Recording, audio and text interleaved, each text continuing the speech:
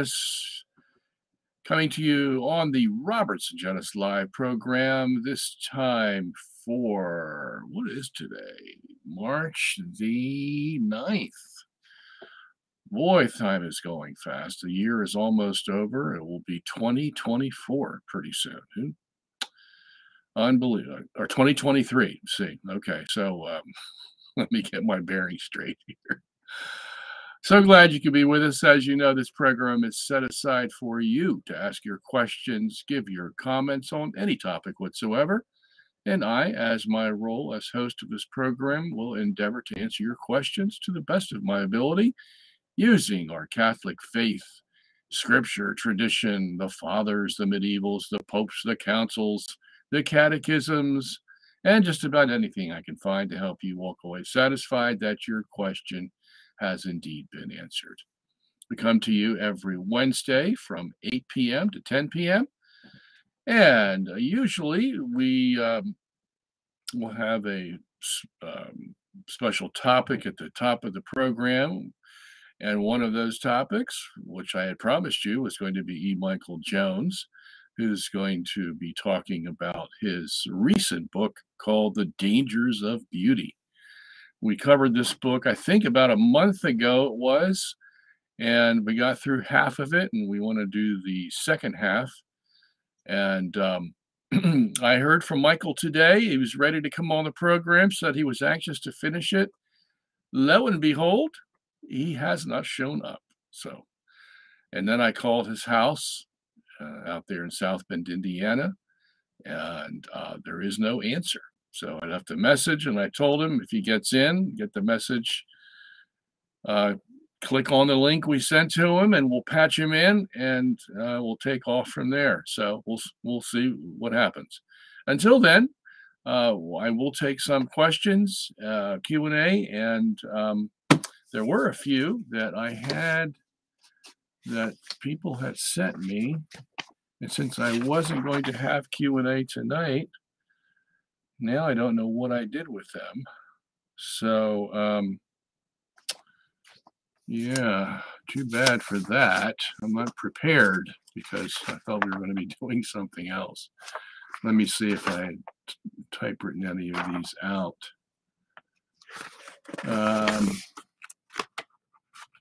Oh, by the way, here's one of them. And then also I have an advertiser that is going to be regular on our show, and I am supposed to read. Now I see hear some things beeping in the back there. I don't know. Oh, that is E. Michael Jones. He is here, John. So I don't know if I can't hear him. Mike, can you hear me? I can hear you. Yes. Okay. All right. Go. So did you get my message, or did you just I didn't get your message. I sent you a message. I apologize for being late, but my media guy didn't show up. Oh, okay. I thought it might be something simple like that. Okay. So my producer is going to take off from where we left off, I think a month ago. And you can, I already explained to our audience what we're doing. And if they remember from a month ago, you were explaining bits and pieces of your recent book, The Dangers of Beauty. Let me ask you, though, to start off, how are sales going on your book? Good. We're doing well. We've did a book tour to the East Coast, book tour to the West Coast. And yeah, it's doing well.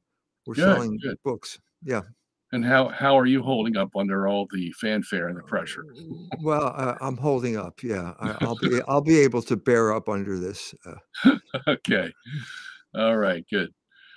So the last time we were together, we were just a few pictures shy of the Jewish century in your book. So I just told the producer, let's just start right there, and because there was just a couple of pictures to go.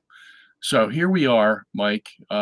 This is your good friend Picasso, and this starts off the fourth chapter of your book, Jewish Modernity.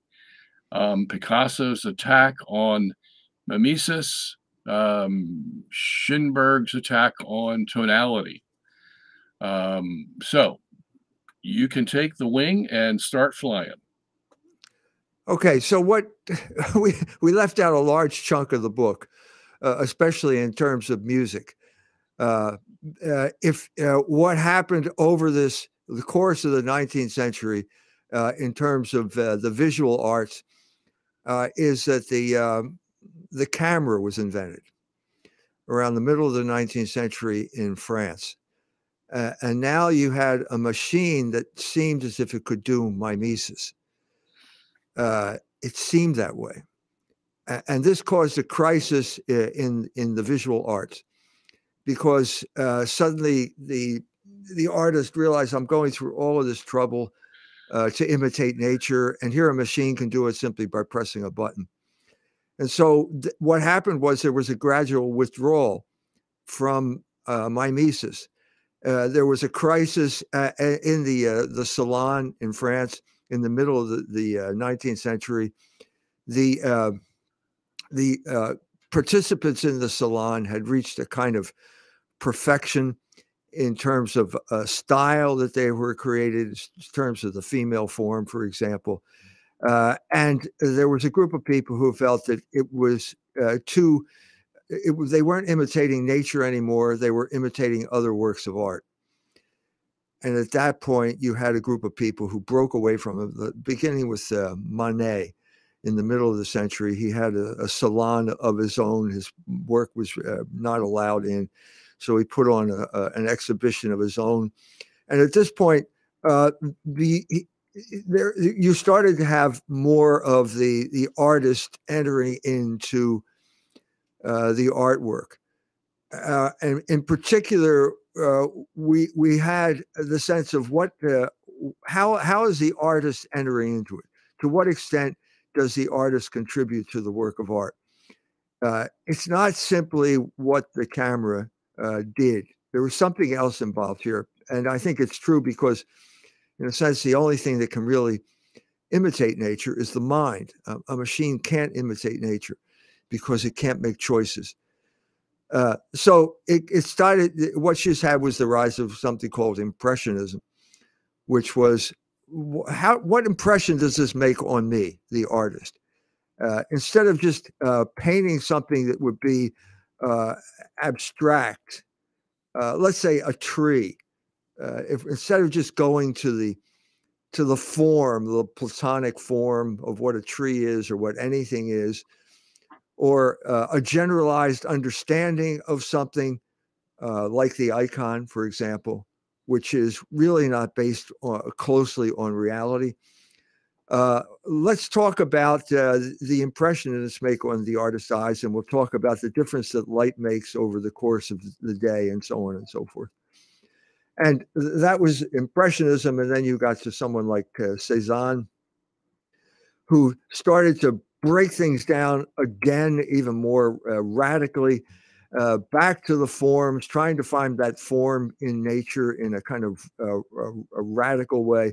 And then you had this painting. He did a painting called The Grand Aethers, a kind of architectural kind of linking of all these figures in some type of coherent whole. And at this point, Picasso entered the scene. And what you're seeing here is Les Demoiselles d'Avignon, and it is his send-up of Cézanne's painting of the Gambanier. Now, what you see here at this point, you're seeing something different now, because that was an imitation of nature. It was honest. I don't particularly find it satisfying. I think it was a withdrawal away from the boundaries of mimesis that had already been established. But it was an honest attempt. I don't think that's what we're dealing with here. This is Les Demoiselles d'Avignon. The d'Avignon is the red light district in Barcelona, I believe. So these are prostitutes, and they are engaging in deliberately provocative poses. And also, you've got this weird kind of addition of other elements, like the woman on the right hand side looks like a baboon or like an African mask. And the other one down below that is deliberately disjointed. So you're deliberately thwarting the impression of the viewer who's trying to see from his point of view, why is that eye there? Why are the eyes, it looks like a flounder, two eyes on the same side of the head. Why is this going on? Well, it's going on because Picasso is trying to be deliberately transgressive at this point. A man who has a lot of anger build up inside of him. I think at this point he felt that he didn't get the recognition that he deserved. And so he's kind of languishing here. And then the big moment takes place in 20th century art, which is when the Jewish art dealer arrives. So the man's name was Kahnweiler. He was a German Jew. He arrived, and I think he understood the moment in art, which is basically once you start moving away from mimesis or realism, and once the picture starts to become more and more difficult to understand, more and more removed, this is the moment that the dealer becomes the powerful player in the art world. And that's precisely what happened with Kahnweiler and his relationship with Picasso and Braque. Kahnweiler showed up. He was a scion of a German Jewish banking family, wanted to make his way in art, but I don't think he ever lost his sense of being a banker as well. And the idea that there's the money to be made here. The money to be made was basically by creating a movement, which he referred to as Cubism. He created the name Cubism, and there are all kinds of pictures that you could put up. Which are more typical of that movement. It wasn't just Picasso; it was Georges Braque as well. And once Kahnweiler created the movement, he was in charge of the operation. So that established the pattern for the 20th century. The dealer now is the powerful agent. Because it's hard to tell what's going on simply by looking at it and seeing it as a great imitation of nature. Okay, a couple questions. This piece of art is probably, if it was sold, $250 million, as a lot of Picasso's art is sold for at Christie's these days. So in light of what you're telling us about Kahnweiler and his promotion of Cubism and everybody else associated with it, are you saying, or can we make the conclusion that without a guy like Kahnweiler in the midst to promote this stuff, that this art form really wouldn't have been popular, really wouldn't have been to sell for, exorbitant fees and would die its own death, so to speak? Or was it an art form that people were ready for at this time? And it doesn't matter whether Kahnweiler was there or not. No, I don't. Picasso later said, "Thank God for Kahnweiler," and I think when he said that, it was an admission that basically he would have been languished in obscurity if Kahnweiler hadn't taken him, created a movement, and then got wealthy people to buy it. So the fact that it's going for $250 million now is a function of the economy, where the economy got like quantitative easing, created huge amounts of money out there. And so a lot of money chasing a limited number of artworks. So that means that the price is going to go up. So we now have absolutely obscene prices, that's a function of the economy, of this ridiculous economy that we have in fiat currency in the United States. But the fact that this guy is well known, I think is a function of the dealer. I think that's exactly the point that we're starting to see now. Now, I think it becomes even more obvious if we move to abstract expressionism, which would be about 40 years down the road from this painting. Right. At that point, you had very powerful players entering into the art world. And at that point, also, you have a complete a complete removal, a step away from any idea of mimesis at all. And I'm talking about, let's say, the famous dripping paintings of Jackson Pollock. Yeah. There was an incident, I think, that made it apparent that Mondrian is much more organized and is recognizable than Jackson Pollock. But the fact of the matter is that the Mondrian painting was hung in this museum, and it was hung upside down for 75 years, and nobody noticed. So that's some indication of what we're talking about. So at this point, you had Jackson Pollock, the dripping paintings. Time called him Jack the Dripper. And why is this famous? Well, it's famous for a very simple reason, because significant players got involved in it. So the first significant player was Nelson Rockefeller. He bought these big paintings up, and he placed them on the walls of Chase Manhattan banks in New York. So here is a significant institution lending credibility to something that people would look at and say, I can't make heads or tails of it. Don't know whether it's hung right side up or upside down. These terms are now meaningless. At that point, another powerful operator got involved, and that was the CIA. And they started promoting abstract expressionism as an example of the freedom that America had in the art world, which was the opposite of the Soviet Union. At this point, the CIA founded a group called the Congress for Cultural Freedom, and I deal with that in the book, and the role that Nicholas Nabokov played in that organization. But with powerful players like this behind it, it became at this point insider trading. So you would go to an art gallery, and you'd sit down, and the guy would pull out something like Mark Rothko or something like that, and you couldn't tell whether it was right side up or upside down.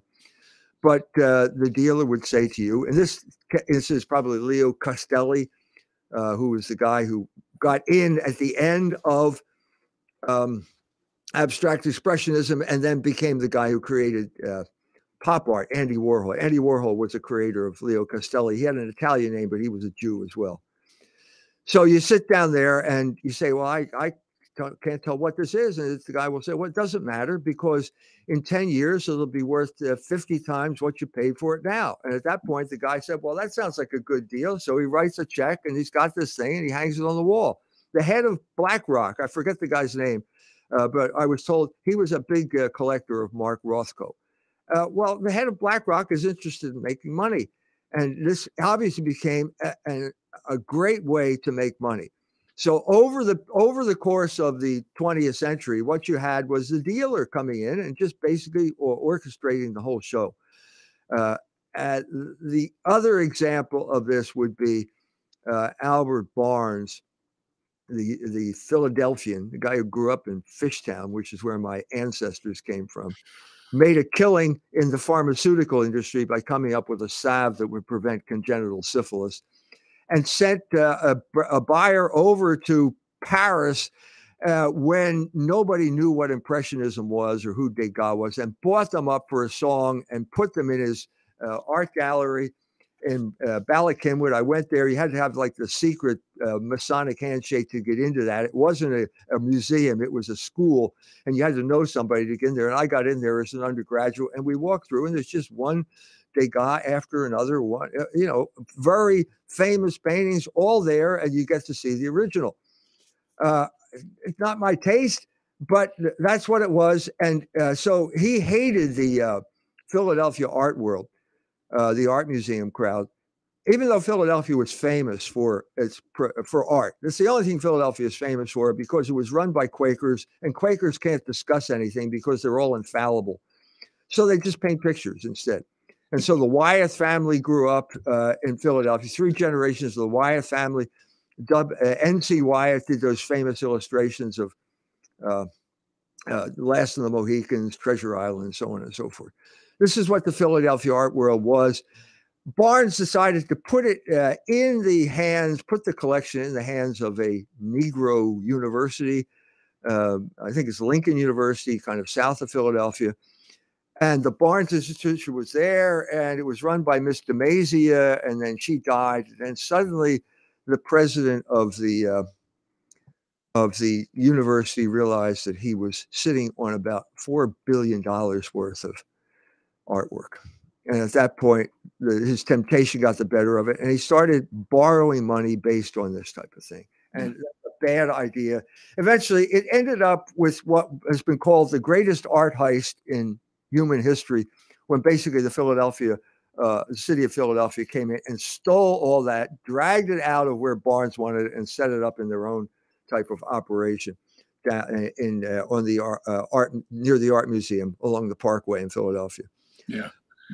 I think there's something to be said, going back to Jackson Pollock, that artwork of this type is also not just to make money per se, although it does make money, lots of money, that he is expressing a view of life that at the turn of the century, with the evolutionary theory and all kinds of science issues coming up, and they were discovering the cosmos, how big it was, and blah, blah, blah. We lived, according to them, in a time and chance universe. This was not the universe of the Middle Ages, where everything was worked by clockwork by a chief designer, and we were the center of the universe, and everything was going well. We were now in Pascal's horror. And so you live in this time and chance universe, and you have to express that. And one way to express it is Jackson Pollock's dripping, because you have a can swinging back and forth with paint inside of it, and it drips wherever it drips. And if there's no better expression of chance than that, I don't know what it is, but that's what it is. So it appealed to the men of that day who said, yeah, that's the kind of universe we live in, time and chance. And that attracted them to that kind of artwork. And so Mondrian or Andy Warhol, whoever it was, when you look at this Picasso painting, you're basically seeing that same expression. It's not the Madonna of Michelangelo or Leonardo da Vinci. This is the grotesque thing of time and chance. That's the kind of world that men lived in the 20th century, and it's been well expressed. What do you think of that?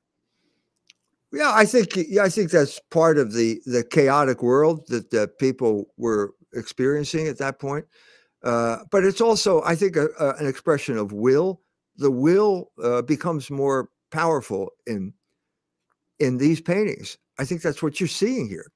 You know, the will of the artist is becoming more powerful. Okay. And I think that there's an appeal to certain people who felt that, well, they look at it and they think, well, I could do that. I think that's first thing. And so your will is now being empowered simply by the fact that guy's will is empowered. And you have this illusion that somehow, I'm an artist. I could do that. Whereas that's the exact opposite of what art was in the great period beginning with Giotto in Italy. Where it was basically a skill that you learned by becoming an apprentice to someone who already had that skill. And there were clear criteria, and art could not, Kandinsky said this in the 20th century, art cannot advance unless it's a realistic portrayal of nature. Because how do you know it's good? How do you know that this dripping painting is better than that dripping painting? How do you know? You don't know. Yeah. So, but the point here is, so it's a little bit like the whole idea of sexual liberation, which was also part of that. That's clearly part of this painting. And basically, so I can do whatever I want. And now I've been liberated, but you liberated yourself from moral, practical reasoning. And at that point, you became a slave of your passions. Yeah. And so it became very a delusion experience very quickly, because this is about will, but you forgot you didn't learn that it's the will of the powerful now. You're not powerful. There are certain powerful people who now get to determine what art is. And if you think you're part of that crowd, you're kidding yourself. And that got worse over the period of time, which I call Jewish modernity, because the Jews, when the Jews took it over, they were naturally transgressive. They had a natural penchant towards being transgressive, and and they had this sense of empowerment that got worse and worse as the century went on. Okay, So, speaking of which, let's move on because we've been stuck on this picture for a half hour. There's a lot more to see. So John, let's okay. So here's your man. right now, this is in some sense a completely different story. Okay, so in order to talk about Schoenberg, I have to talk about Wagner. And in order to talk about Wagner, I have to talk about Beethoven. To talk about Beethoven, I have to talk about Bach. All right, well, let's skip Schoenberg right now and let's go to the next picture. All right, this is Manet's painting of the. This is Manet basically giving his version of the Venus d'Urbino of Titian. If you've seen, did we cover this the last time? I think I usually cover this in my talk because Titian is a very important. Well, we covered about half a dozen of Titian's works. Right, so, and I told you about all the psychological drama that goes into Titian's. Whether we remember it or not is another story, but you did tell us, yes. So this is clearly he's working out of that mold. That's the tradition that Manet is working out of. This is a replay of the Venus d'Urbino, but you have certain changes here that are making this more transgressive than the Venus d'Urbino was. You've got, for example, the whole point of the Venus d'Urbino was the expression that he captured on her face. The question of what's it going to be? Is it going to be lust or is it going to be love? That was the crucial issue at the time of Titian was doing the painting. He was caught up in the middle of it. You know, I got these patrons who want me to do pornography. I'm being pushed in that direction. My best friend Aretino is a pornographer. Everything's heading in that direction. How am I going to resist this? How am I going to deal with this? And that painting of the Venus and the musician where the guy's got his hand on the keyboard, but looking at the Venus's crotch, that's an example of that.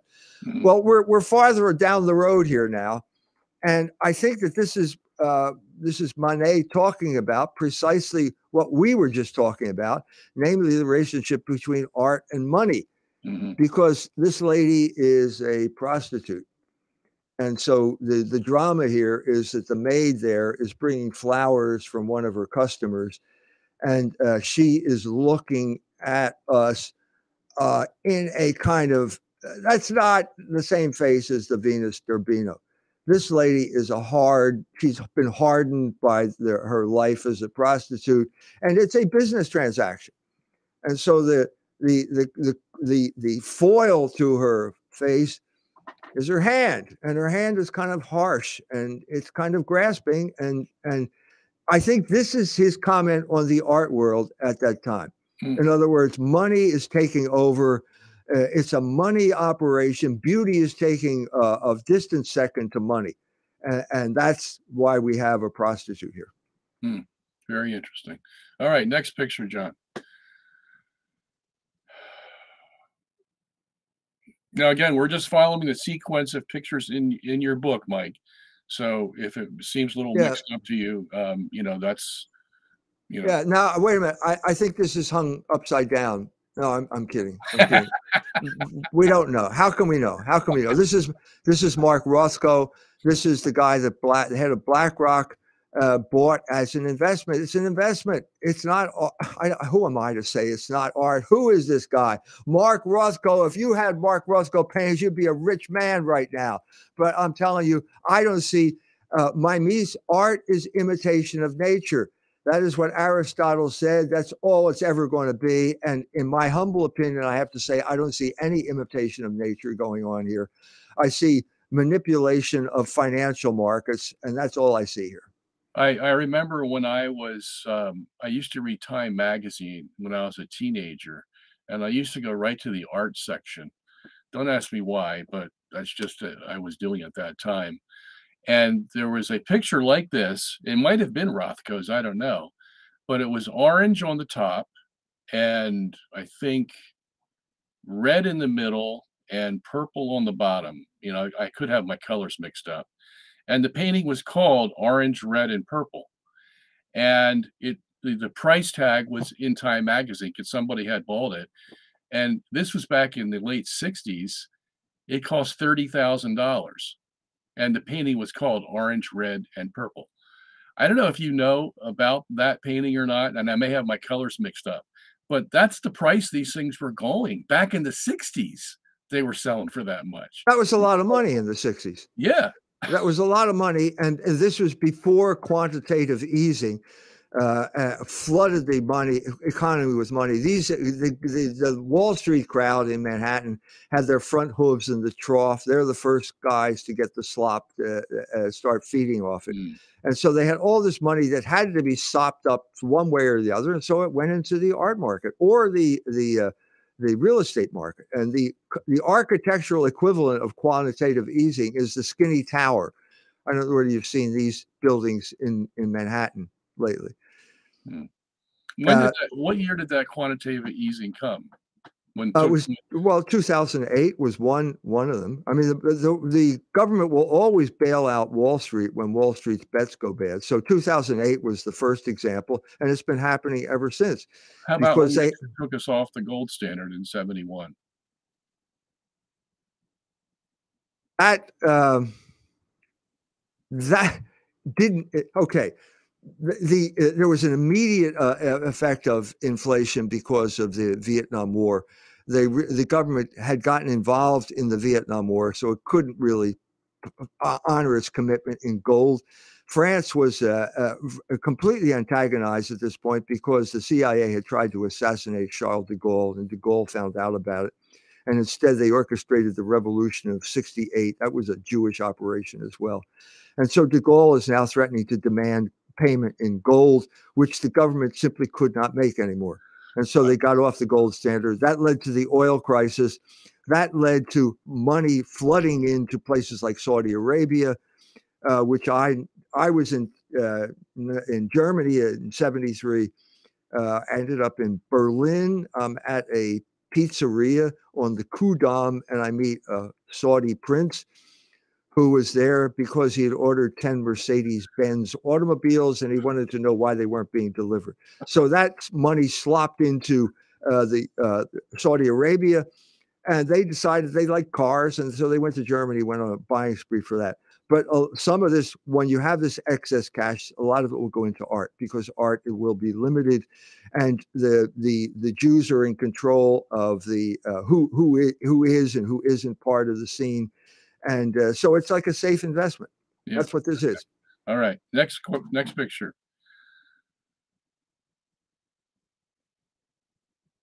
All right. So that's Kahnweiler. Yeah. Picasso and Kahnweiler. Yeah. You don't need to talk about them. We already talked about them. Next picture. This is more typical of Cubism. Picasso never really broke completely with nature in the way that, let's say, Jackson Pollock and Mark Rothko did. There was always something there that kind of kept hanging on, reminding you of something. But this is more typical of Cubism than the Damsel d'Avignon that we began with. So tell us, where did the term Cubism originate, and what does it mean? Well, it's little cubes, and I think it was Kahnweiler who came up with the term. Really? He was the idea that created the movement. It was a movement. Before that, it was just two artists kind of languishing without many people paying any attention to them. But once Kahnweiler got in, and once the prices started to come in and started to go up, then it was a time of movements, you know. And you're talking about the period leading up to and then following World War I, where there was a huge crisis of civilization. Everybody felt that the old forms were obsolete and we needed new forms for a new age. Bauhaus architecture came into being at this point, and this was an example of that. And people wanted to get in on what was new. Yeah. Okay. Novelty always sells, doesn't it? Well, you can get it on the ground floor. If you get it on the ground floor, then you're going to make a lot of money. Okay. Next picture. Oh yeah, this is one of my favorites. This is a nude of Picasso. I just threw this in there because it seemed to fit everything you were saying. Um, this is a nude called I Love Ava, and you can't see it, but in the lower end of the painting, he writes the words in French, "I love Ava," and yet this is a typical Cubist piece of art where you can't make sense out of what you're looking at. And this, as I said before, is portraying Picasso's view of the world. It's a topsy-turvy, time and chance, you never know what's going to happen world, and that's what you get when you look at this painting. You don't know what's going to come out of it.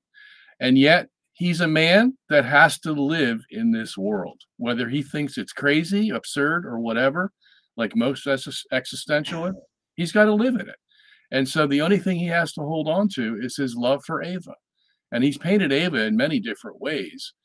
But here he expresses, yeah, this is all I have to hold on to, my love for Ava. Everything else is absurd. And that's your typical existentialist right there. Yeah, it's also Ava Goel was his lover, his girlfriend at this particular period of time. So if you want to, I think if you want to understand Picasso, you have to go through his mistresses, one after another, and in each instance you have the same trajectory, which is basically when he falls in love with the woman, he paints a realistic portrait because he's obviously interested. Obviously, he just fell in love with her. You're interested in what she looks like, right? Yeah. But at a certain point, he gets tired of her and he decides it's time to move on. And at that point, you get this Cubist distortion. Hmm. And this is an example of that. This is not an early picture. I think it was probably meant ironic when he says, "I love Ava," because if he really loved her, he would do a realistic portrait of her, and he did. I go through a number of these pairs in the book where it's the beginning of the love affair, it's realistic. The end of the love affair, it's not realistic. It's cubistic. And it's a function of sexual disgust. So Yeah.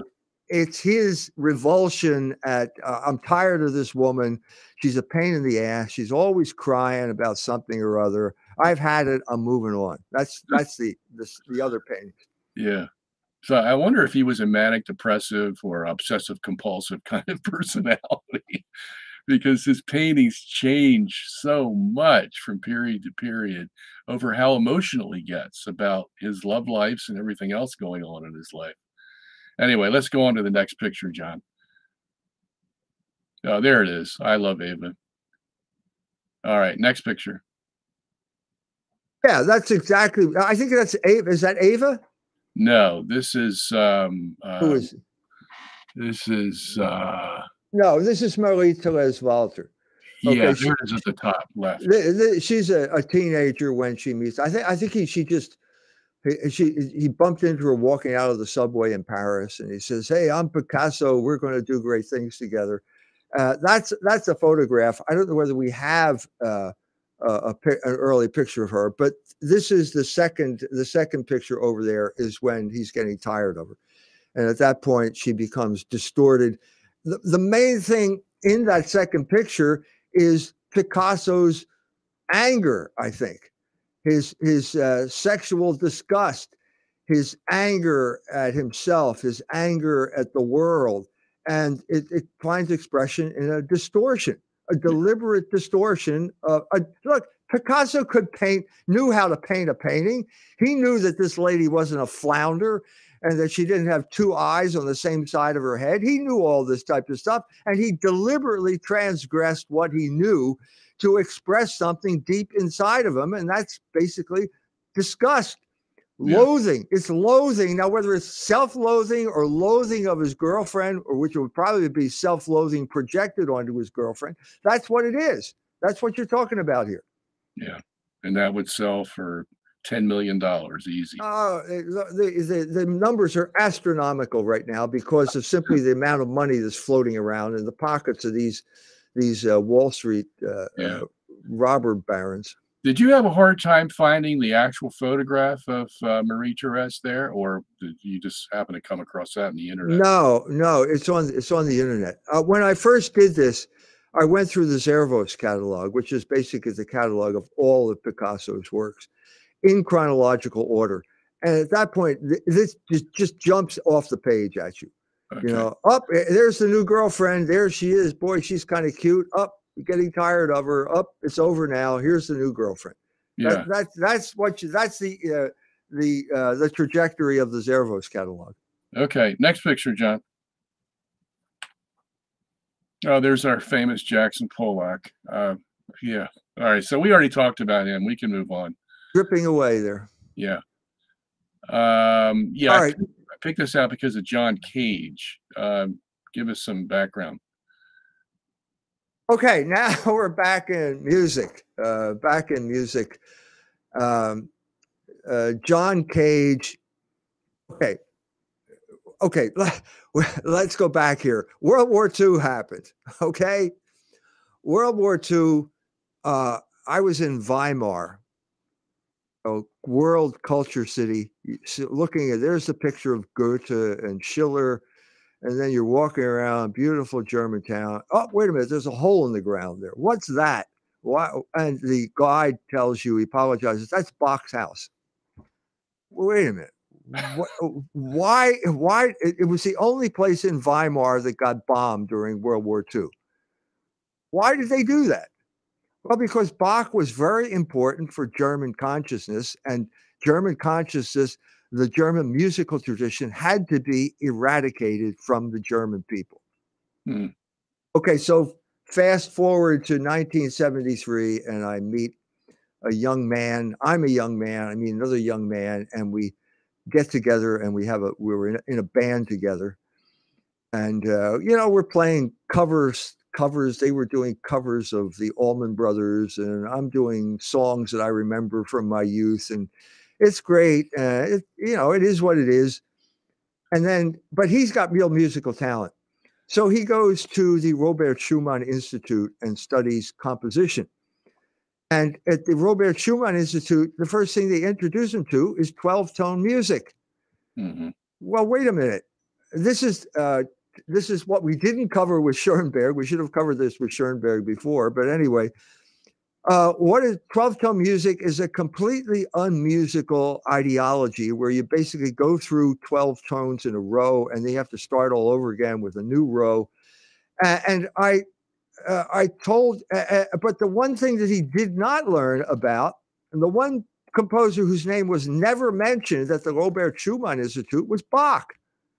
Heiner has musical talent. There's no question about that. He discovered Bach on his own, and he would put on cantatas. He could do all that type of stuff because it was beautiful music. Now, I'm saying, to understand these two guys here, especially John Cage, who was in the background there, you have to understand psychological warfare, because the Germans were subjected to ruthless psychological warfare after World War II. One of the most famous victims of this psychological warfare was Joseph Ratzinger, who imposed it on the church. But that's a whole other story, and we don't have time to get into that. Who was doing this psychological warfare, Mike? Who was orchestrating it? Who was orchestrating it? The United States government. Okay, that's what I thought. Yeah, I mean, basically, if you want, I mean, I'm dealing with this right now. After there's this big discussion as the war is winding down, what are we going to do with the German people? And the people who kind of elbowed their way to the head of the discussion were the Jews. In particular, one Jew by the name of Henry Morgenthau, who was the Treasury Secretary for Franklin Delano Roosevelt and had some type of uncanny power over Roosevelt. And he wanted to exterminate the Jews. His idea was to deindustrialize Germany and basically starve them to death. 20 million Germans will die, but that's okay because they're bad people, according to the Jews. Oh, wait a minute. You said exterminate the Jews. You meant exterminate the Germans. I meant exterminate the Germans. Thank you for correcting that slip of mine. Everyone's so used to hearing the other thing, it just kind of slips into your mind. This was stopped, okay, by heroic figures like Herbert Hoover, who said this is not Christian. We don't want to base our foreign policy on Semitic vengeance. These are the words that were being used at the time. So a new plan comes in. It's called the Marshall Plan, and it seems benign because they're lending money, but it was social engineering of a much pernicious, more pernicious variety, because nobody knew what was going on. And basically, they took over the educational system. They took over musical training, which is what I tried to explain to you with my friend Heiner. And so they started these summer programs in Donau-Eschingen, which is on the Danube. And the Südwestrundfunk started broadcasting atonal and 12-tonal music. And so you could get a scholarship. And one of the people who showed up at the Donau-Eschingen summer courses was John Cage, that man in the background. And he had no talent whatsoever, but you didn't need talent at this point. And so probably his most famous work is that piano piece where he sits at a piano and does nothing for 4 minutes. So it's silence for 4 minutes. This type of outrageous stunts, publicity stunts. Yeah. This is the type. So what you're seeing, again, as I said before, is the long arm of the CIA now promoting psychological warfare against the German people by destroying their music at summer camps in Donau-Eschingen. And this was one of the guys who was basically there to mock the German tradition of music and did a good job of it. Wow. Now the other guy in the picture is Merce Cunningham. He was a choreographer and dancer. He danced with Martha Graham. If you do the Google search, you go to the YouTube video of Martha Graham before performing Appalachian Spring. You see Merce Cunningham in the background doing pretty much nothing because Martha Graham is the center of the universe, and it's all this female emoting about me and my womb and all this other type of stuff. It's like feminism to music.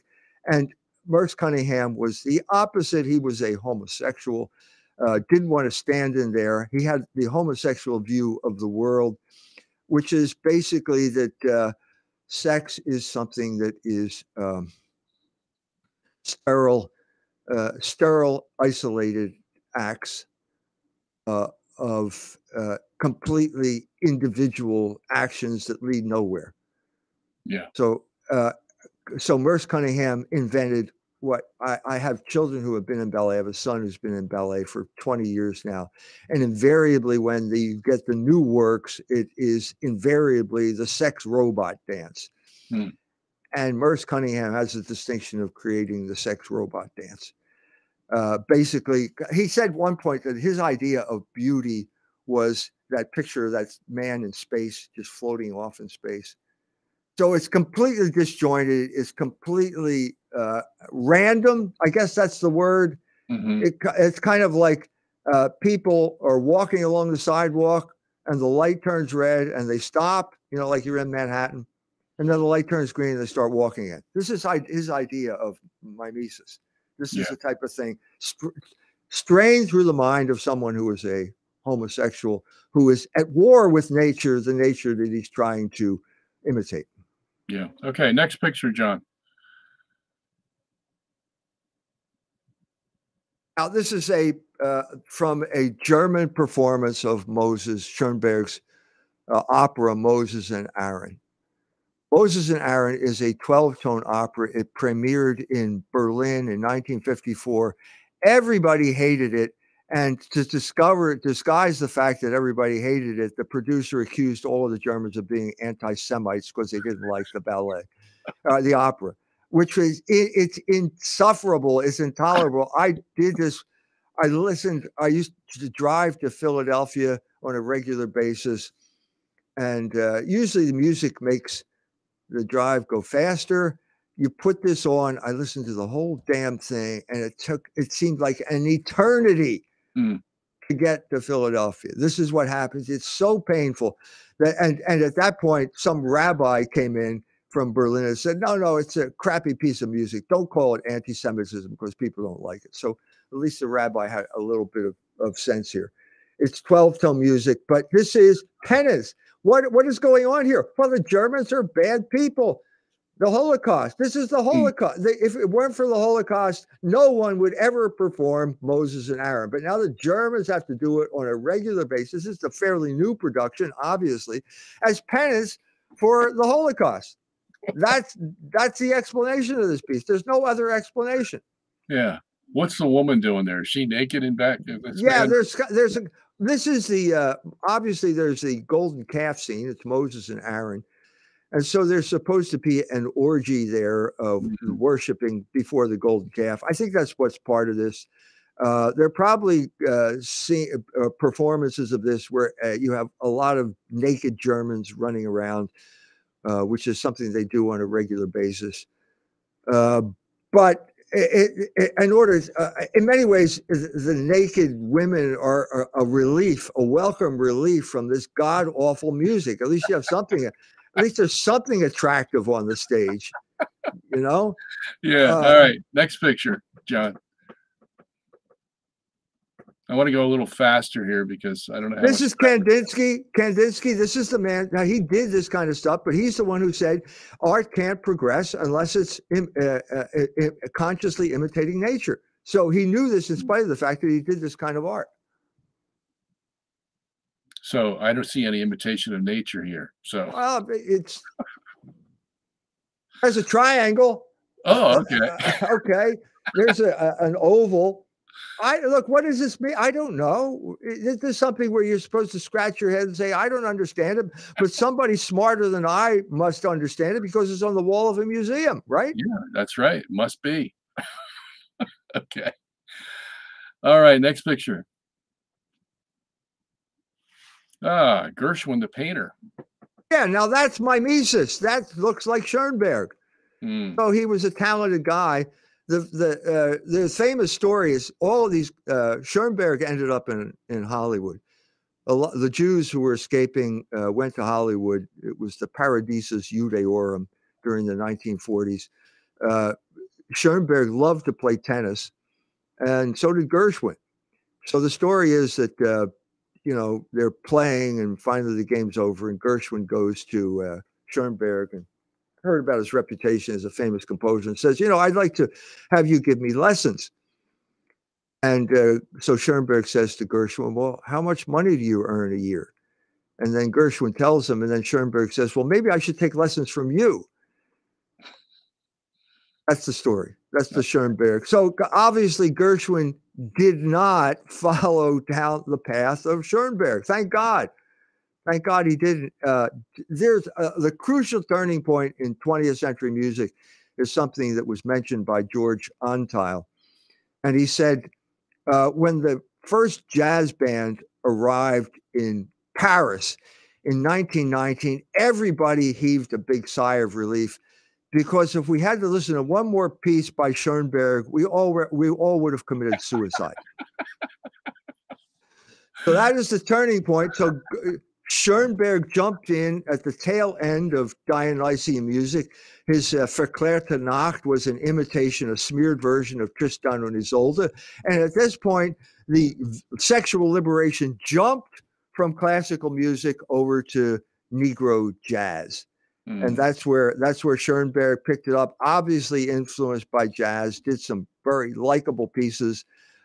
Porgy and Bess is now part of the repertoire, the operatic repertoire. I think it deserves a place there, but that's the change that took place here. That's by Schoenberg. I didn't realize that. Okay. Wait. What's by Schoenberg? Are you talking about Porgy and Bess? No. Porgy and Bess is Gershwin. No, Schoenberg would never do anything like that. All right. That's what I thought. Okay. All right. Next picture. All right. Here we go. Pope Pius X put a stop to a lot of things. Tell us about it. Well, the most important thing he did in this regard is issue a motu proprio on sacred music. So he was an Italian, conversant in all of Italian culture, especially the music, a very educated, cultured person, in many ways like a successor to Federico Borromeo, who was the cousin of nephew of Carlo Borromeo, who basically saved sacred art for the West at a crucial moment at the time of the Reformation. when the Protestants were heading toward iconoclasm and the Italians were heading toward pornography. But Pius the X is now right around the time of Les Dames d'Avignon. Completely different worlds, but I think that he can see that there's turmoil in the art world. This is a precursor to a larger type of cultural turmoil over the horizon. And he feels he's got to say something about music, and he comes up with a really good description of sacred music, and which acts as a bulwark against modernity by stating the principles. So this is his modernist oath. His attack on modernism, I think, came out the same year that Picasso's Damsel d'Avignon came out, which is also the same year that Thomas Mann's Death in Venice came out. This is the church responding in some type of paternal way as the conserver of European culture by stating the principles of sacred music. In your opinion, Mike, how far did Pius X's stop of modernity take effect? I mean, into what years can we see definite inroads by the church into stopping modernity, and then all of a sudden, of course, it takes off? Modernity does, and it takes on a life of its own. How much of an influence in decades do you think Pius X really had? I think Jacques Maritain was very influenced by him. He wrote a book called, his first book was Anti-Moderne. He was full of zeal at this point. He was a convert. He converted away from Bergson. He'd become a Thomist at this point.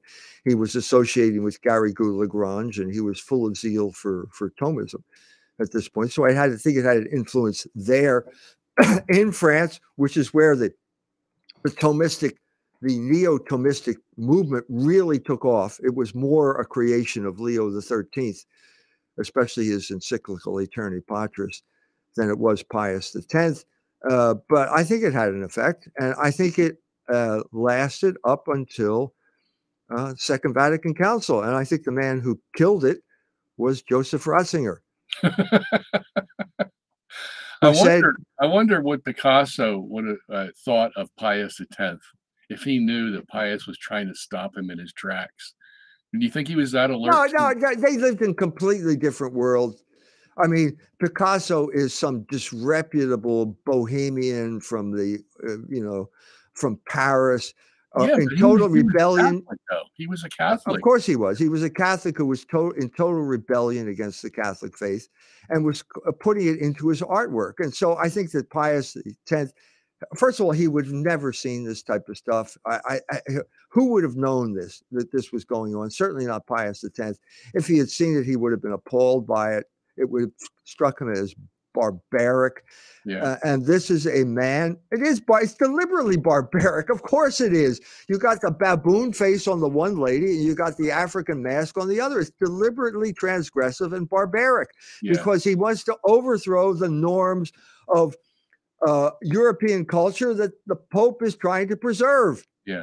So they're completely at odds with each other. Picasso wasn't as popular during this time, so Pius X probably never even. No, he would have never heard of him. No, never would have heard of him at all. Yeah. And if he had, it would have been, my son, why are you rebelling against the Catholic faith? You need to go to confession or something. Obviously the proper response for somebody like Picasso. One of Picasso's earliest paintings, 18-something. He painted the girl receiving her first communion. Have you ever seen that? Yeah, I have. He knew how to do realistic paintings. He didn't want to put in the effort. He could have done it. He could have worked on his talent. This is something that comes out later, especially when we deal with somebody like Leonard Bernstein, who basically had some type of talent and suddenly at some point realized, hey, this is a lot of work. I think I'd rather be a superstar conductor because I have the adulation of the man. I get on television, and so he just never really progressed as a composer. Yeah, I get the same thing. Right. So the same thing was true of Picasso. He used to do imitations of people that he knew he couldn't excel at anymore. And that is precisely what happened to Leonard Bernstein when the Kennedys commissioned a mass. I mean, All he right, had done. We're going to get to that in a second. Okay, Here. all right. So, John, let's switch pictures. All That's right. Jacques Maritain. All right, there's your as man. a young man, doing Thomist seminars with Garrigou-Lagrange in Paris, and then concluding that Europe was like Byzantium when the Turks were overrunning it and decided to take the sacred vessels across the ocean to America, where he became a fixture of Catholic life at places like University of Notre Dame and Princeton. Okay. All right. So do I remember you saying about Maritain in this section that he wasn't really a Thomist? No, he wasn't. Neither he nor Gilson. I go into more detail in Gilson. But Gilson, the most famous Thomist of the 20th century, probably, is not a Thomist when it comes to aesthetics. He's a Platonist. I was stunned when I was reading his book and I said, I can't believe my eyes here. I can't believe what I am reading. This guy is not a Thomist. I thought, I'm going to call up Ralph McInerney. Ralph had been dead for 10 years at this point. You know, he was the only guy I could think of talking to because he knew these people. He knew these people personally. He was the head of the Maritain Institute. This was totally shocking to me. Totally shocking. Okay. Let's go on a little bit here. We got a lot of stuff to cover. Do you want to say anything about him? This is Stravinsky, great composer, absolutely great composer. Is that Nicky in the background? That's Nicky Nabokov, I think. Yeah. Yeah, that's Nicky. He was the cousin of Vladimir Nabokov, who wrote Lolita, Succès de Scandale. He was a Russian aristocrat, and he was a friend of Stravinsky. And Stravinsky was a very serious composer who was caught in the middle of the culture wars. At this point, it was known as the Cold War. And the simple fact was, who was going to produce the better music? Was it America, because we had this freedom to express ourselves and drip all over canvases?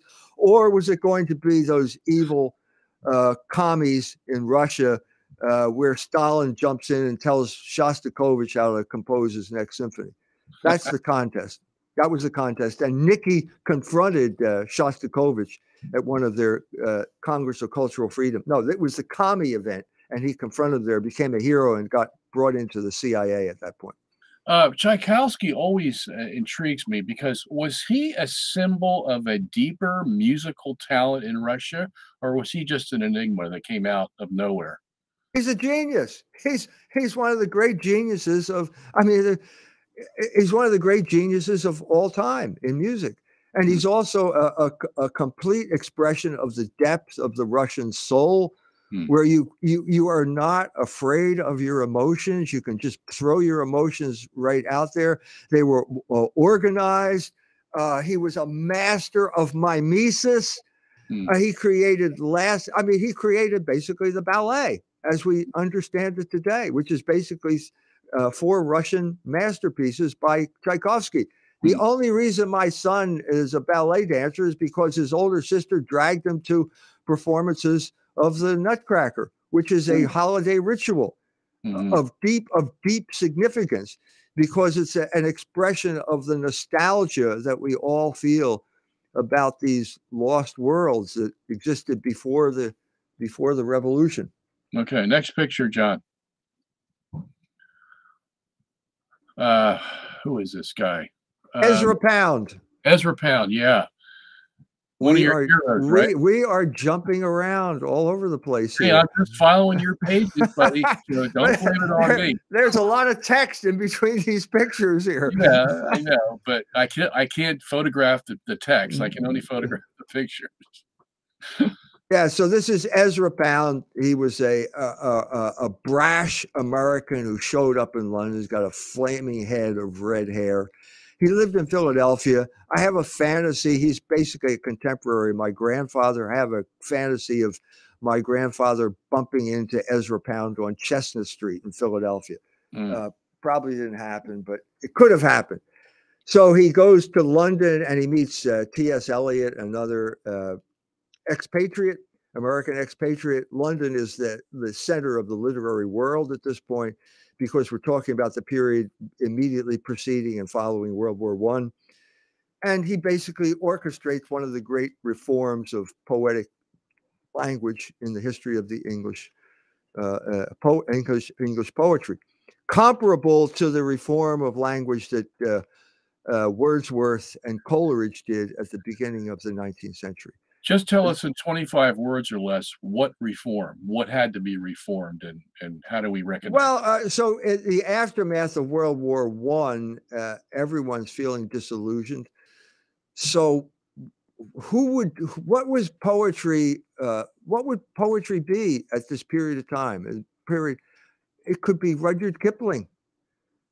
Rudyard Kipling was the opposite of what these people wanted. It could be Tennyson, it could be any of these people, where they had a kind of flowery discourse of the sort that was, you could say, let's say Dryden was earlier, and Wordsworth said, nobody talks that way anymore. I'm going to have to do something else. Well, this is what Ezra Pound and Eliot did in the 20th century. Nobody talks that way anymore. You may talk a gin and beer when you're quartered safe out here and sent to penny fights and Aldershot it. But when it comes to slaughter, you will do your work on water and lick the bloomin' boots of him that's got it. Now, in India's sunny clime, where I used to spend me time, a servant of Her Majesty the Queen, the finest man I knew in all that black-faced crew was a regimental bistie, Gunga Din. Now that's great poetry. I mean, I remember that from reading it as a child. It's still in my memory. It's just it's poetry. But nobody wants to talk about British imperialism anymore, especially when you come to lines like, "For all his bloody-eyed, he was white, clear white inside." Well, you're not going to get that at the seminar, the poetry seminar at the university anymore.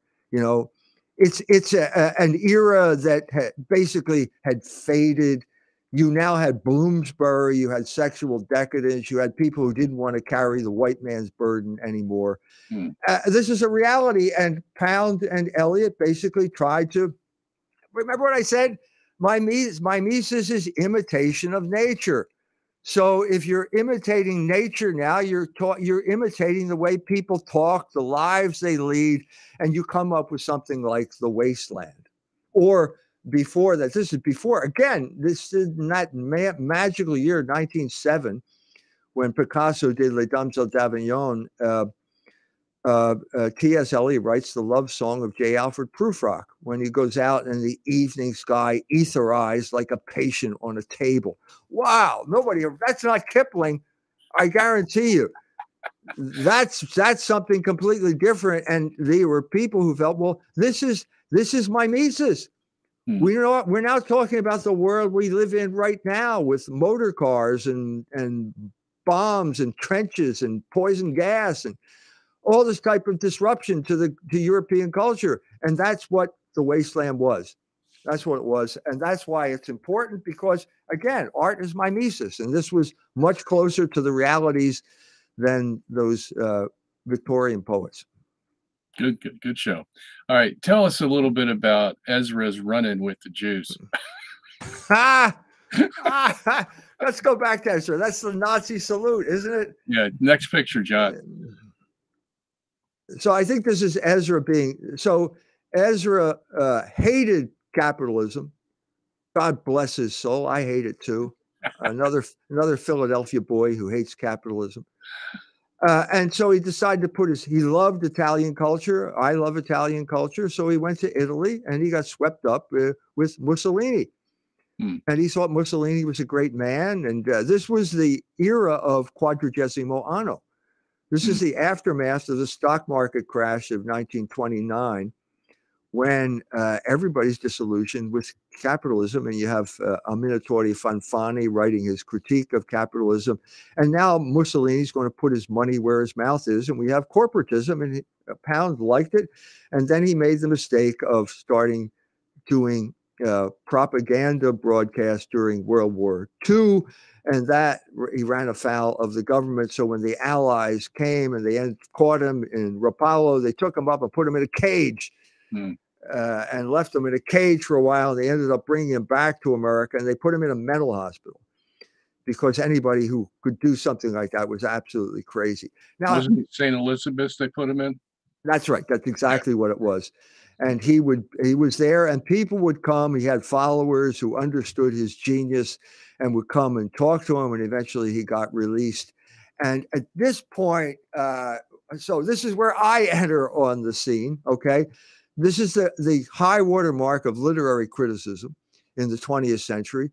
It is inspired by people like T.S. Eliot, who wrote his own literary criticism, a good critique of the metaphysical poets and stuff like that. And it's serious. It's serious business. And I understood it, and I decided I'm going to study English at the university. And I get there just at this moment where there is a big civil war, the beginning of the culture wars, and I had a front row seat, and it was basically over Ezra Pound. And guess who didn't like Ezra Pound? Now take a wild guess. That English professor, what's his name? Stanley Fish.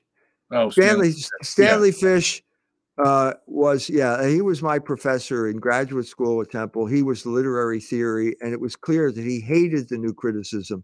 And what was the principle of the new criticism? Basically, that the art is simply the sovereign. It's a work of art. It is a piece of either it's well constructed or it's not, and that's the end of the story. That is not what the Jews believed. The Jews were all involved with socialist realism on one part or another, either in music or in art or in poetry. And I gave you one of the examples of that ridiculous poem about the hand grenade of the sun, that type of thing. Propaganda. So it's basically, so I don't care how skilled a poet Ezra Pound was. He was a fascist, and he collaborated with people like Mussolini, who collaborated with Hitler. He's a bad person. And so we should not read him anymore at the university. That was the battle. And the Jews won. And the result was the mess that we have now, where it's basically you have these inferior writers being promoted simply because they are the color of their skin, or the fact that they have a uterus, or because they're homosexuals, because that's the most important thing. And poetry as a skill just goes down the drain. Exactly analogous to the abandonment of mimesis that took place in the visual arts a generation earlier. Do you think, Mike, in your study of literature, that poetry is like art, where the artist has to go to Italy to be a good artist? He has to learn how to be a good artist. Is poetry like that, where you can learn how to be a poet, or is this just innate? No. There's a famous saying, poeta nascitur. Poets are born. This is the paradox. There's people who come into this world who can just kind of rhyme. They just have that sense of language. It's innate. I really think it's innate. That's what everyone says. Painting is not innate. It takes a long period of study to learn how to use that brush, how to use the techniques. It's the exact opposite of poetry. And you have all kinds of people like Bob Dylan. He won the Nobel Prize for poetry. You can listen to his music. Johnny's in the basement mixing up some medicine. I'm on the pavement thinking about the government. Look out, kid, they keep it all hid. Better jump. Now, this is a man that just has a knack for putting words together. Problem with this is it doesn't make any sense. And in order to have great poetry, you have to have that brilliant kind of wordplay, and it has to rhyme, and it has to have the right meter, and it's got to make sense too. Yeah. And if you just sometimes you just have one or the other. So when you have this socialist realist poetry, it is horrible. You know, it doesn't scan, it doesn't rhyme for the most part, but your heart's in the right place and you want to blow up capitalism. So God bless you. That's great poetry now. All right, The next other, picture, John. go ahead.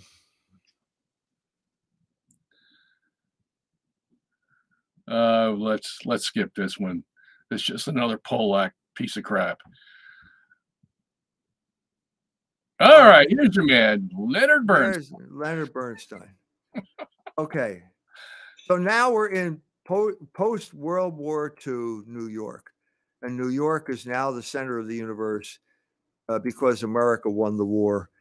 And it's the center of the artistic universe and the center of the musical universe. Okay. But there are certain rules now. If to be performed, to get your piece performed in New York City, you have to be a Jew, a commie, and a queer. Now, the best chance you have is if you're all three. And then you'll be someone like Mark Blitzstein. Now, you hum a few tunes from Mark Blitzstein, will you? No, you can't. Nobody knows who Mark Blitzstein is. But he was a Jew, he was a commie, and he was a queer. And he died doing what he loved when he tried to pick up some sailor in the Caribbean, and the guy killed him, beat him to death. So this is the type of stuff that was going on, and this is the world that Bernstein entered. Now, when he started off, there were no Jewish conductors. I think there was one. And so you had to become a kind of European, and he did his apprenticeship there. But by the time he became conductor of the New York Philharmonic, the Jews had taken over the world. Now, this is a different generation of Jews than, say, Rick Rubin, who created hip hop. Okay. This is a guy who definitely had musical talent. He was a great teacher. He could really give great lectures on art, and he did this children's concerts explaining music. He was good at that, you know.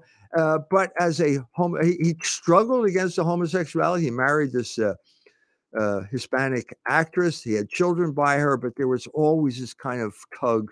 And when the 60s finally arrived, everyone had a license to act out their perverted sexual desires, and he did. And he basically succumbed and never recovered. And he never divorced recovered. her too, right? He divorced. Yeah, her. they ended up being divorced. He moved in with his boyfriend, and that lasted for a little while.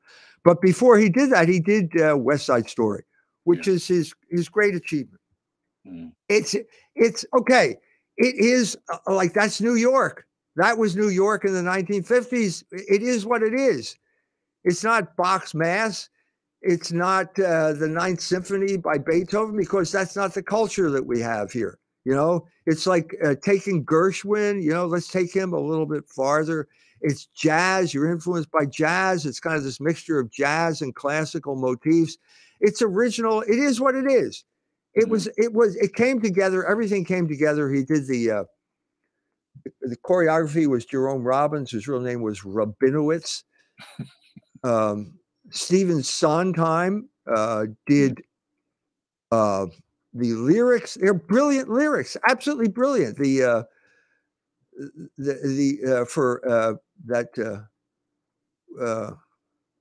forget the name of the song, but anyway, one of the lines is, that Puerto Rican punk'll go down, and when he hollers uncle, we'll go on the top. Well, that's Derry, you know, rhyming punkle and uncle. That's funny.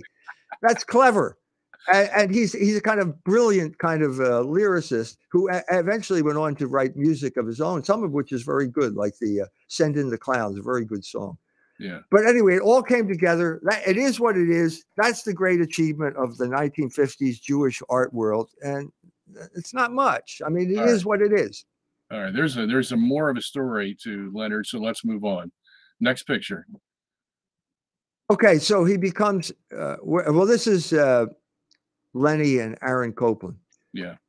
Lenny copied Aaron Copland shamelessly. If you listen to Candide, it's Salon Mexico, just lifting it shamelessly, lifted Shostakovich. He just was too lazy and too narcissistic to come up with his own music. Well, you mentioned Aaron Cohen.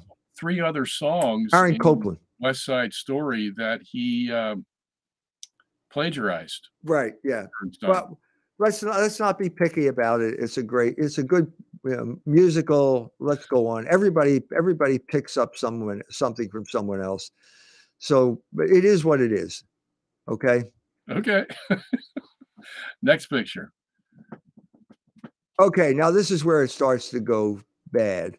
Okay, there's Lenny. Lenny is an absolute superstar, and he can hang out with Jackie O at this point, the former wife of John Henry. John F. Kennedy.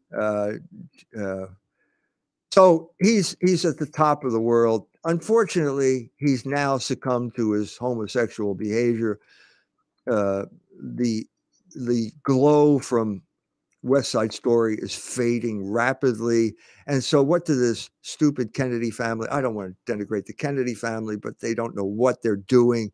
And they come to Lenny and say, we'd like you to do a mass.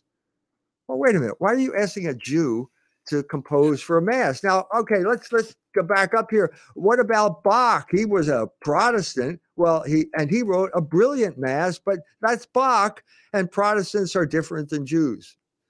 Okay, so Lenny accepts it, and then suddenly he's faced with this moment of dread. Now, this is me speculating, okay, but I think this is what happened. He woke up one morning and he said, "Oh shit! Why did I say yes? What did I get myself into? Do you mean a mass like the one that Bach wrote, or the one that Beethoven wrote, or the one that Mozart wrote, or the one that Vivaldi? What did I get myself into here? I have to go toe to toe now with the greatest geniuses in musical history. I can't do that." And so what did he do? What was the default setting?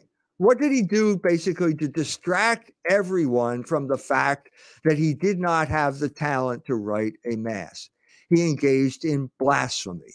And that's precisely what Bernstein's mass is. And you can go read the book. I don't want to go into the details here, but that's what it is. And that's what he did. And suddenly everybody shows up. It's the Lincoln Center. It's the premiere. And suddenly everybody's thinking, am I seeing what I think I'm seeing here? And they're afraid to say anything because this is the Kennedy family. It's Leonard Bernstein, and it's blasphemy. And that's it. That was his legacy. That's what he reverted. The inner Jew asserted itself, and the inner Jew invariably gravitates toward pornography and blasphemy. And so that's where he ended up. Yeah. Next picture, John. I think it might be about Bernstein. I'm not sure. No. Okay. So we're done with Bernstein. All right. So who do we have here? Gauguin.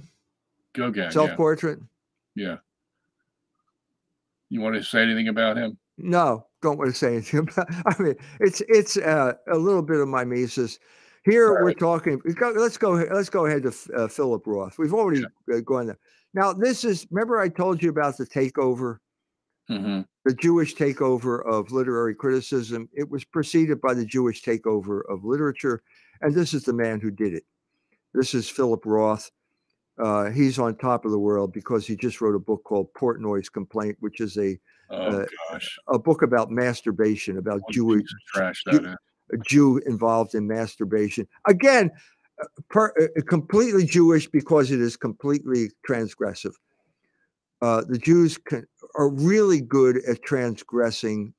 They don't sit and learn. It's actually, let me take that back here. Roth, as a young man, basically was involved in that same literary criticism that attracted me. He was a literary man. He went to Bucknell, didn't know that you don't put lemon and cream in tea when they offer it to you. He was that kind of guy.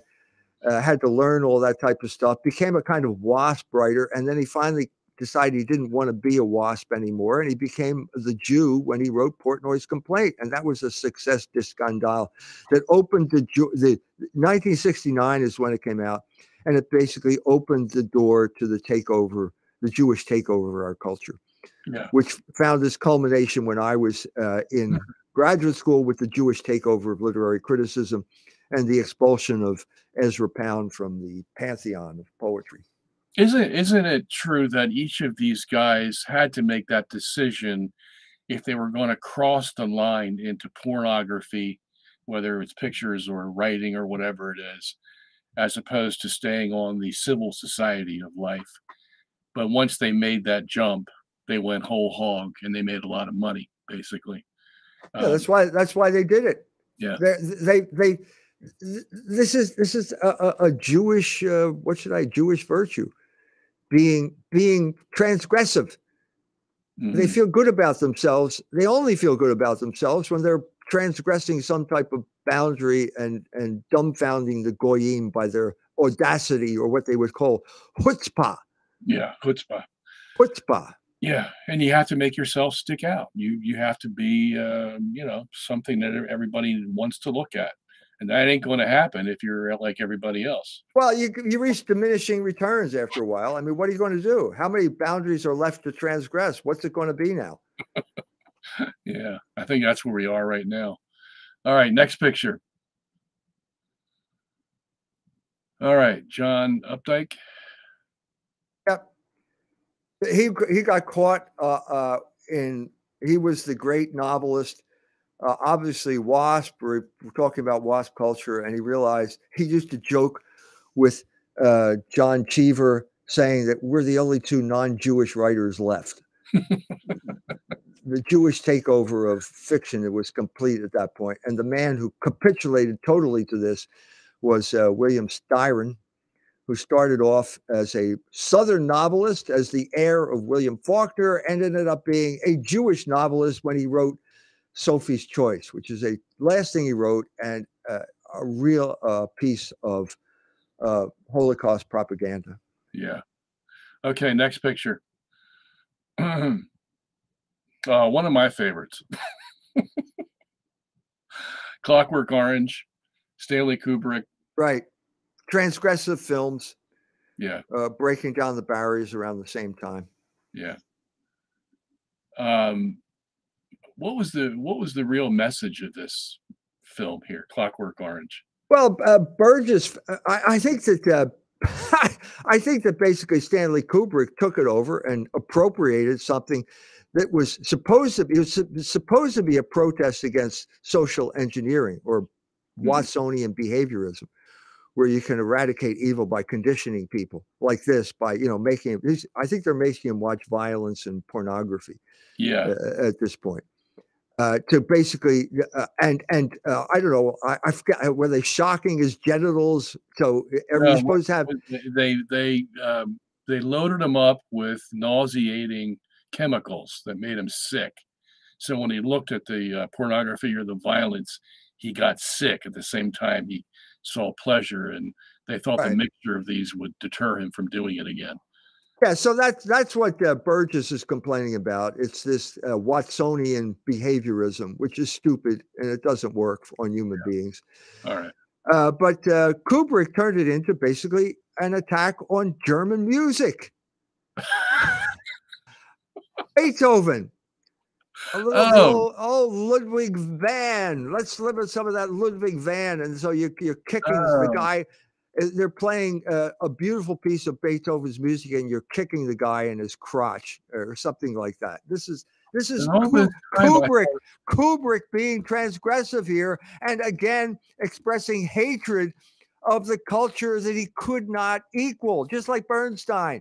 You'll never be able to produce something as beautiful as Beethoven. And so instead of trying and failing, let's just ridicule him and do blasphemy and transgressive films instead. Well, turning Beethoven into a Nazi. Is the Pope Italian? Okay. Yeah. Sometimes you just don't know, Mike. And here, all this time, I thought it was a tribute to Beethoven. My gosh. Yeah, I was on the wrong track there. Okay. Watch it again. Next picture. So we're at 62 of 78. So we're doing good, but we're going to have to go fast here. So this is photography. Photography is a Jewish creation. So this is it's art because the Jew did it. This is ridiculous. He walks around taking pictures of people on the sidewalk, and because he's got a camera, so the Jew is good at pressing a button, and then they call it art. Because the Jew said it, and because another Jew hung it in some type of gallery or museum. Yeah. This is the antithesis of mimesis. This is not mimesis. So mimesis is not photography at all, or can you have good photography that's mimesis? All right, if you look at the latest issue of Culture Wars magazine, there is a photo on the cover that comes very close to being art for reasons I go into elsewhere. But basically, this is, I'm standing with my wife at one of the most beautiful houses in California, a green and green bungalow. The sun is going down. The Pacific Ocean is in the background. There's a tree. So you've got God's nature, which is God as an artist, or there's Logos there. You've got a man who clearly tried to imitate that nature by building a house that fit in perfectly with the environment. You've got two human beings in a relationship with each other. And you've got the sun going down, illuminating, unifying the scene. And my friend Allegra pressed the button at exactly the right moment, and she captured that moment. The genius was she knew when to press the button. This guy doesn't know when to press the button. So she pressed the button at the right time, and it has that type of unity and beauty that we would associate with art. So I'm going to concede that, but I'm saying that what's really the work here is the mind of Allegra, who knew when to press the button and knew how to aim the camera. That's where the mimesis comes in. Okay. Next picture, John. Oh, Mapplethorpe. Robert Mapplethorpe. Okay. The man who made homosexuality mainstream, Catholic boy from Ozone Park, corrupted by the Jews, who ran the art world, succumbed to his homosexual passions and ended up just taking pictures of deviant behavior in sex clubs. All right, next picture.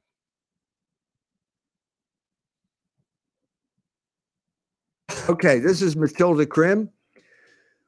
She is receiving the Freedom Medal from Bill Clinton. Her great achievement in life was sleeping with Lyndon Johnson at a crucial moment in history, because the Israelis had just launched the attack on the Liberty, the ship, the Liberty. Yeah. And basically, she was there to distract him with her sexual charms. So, damn it, I think she deserves that medal for sleeping with Lyndon Johnson. She then became the AIDS czarina and became basically looted. Mapplethorpe died of AIDS. Okay. And she swooped in. He mentioned in his will that he did not want any money to go to an AIDS foundation. He just wanted to help young photographers. She swooped in and just stole the money from Mapplethorpe's estate and put it in her AIDS foundation coffers.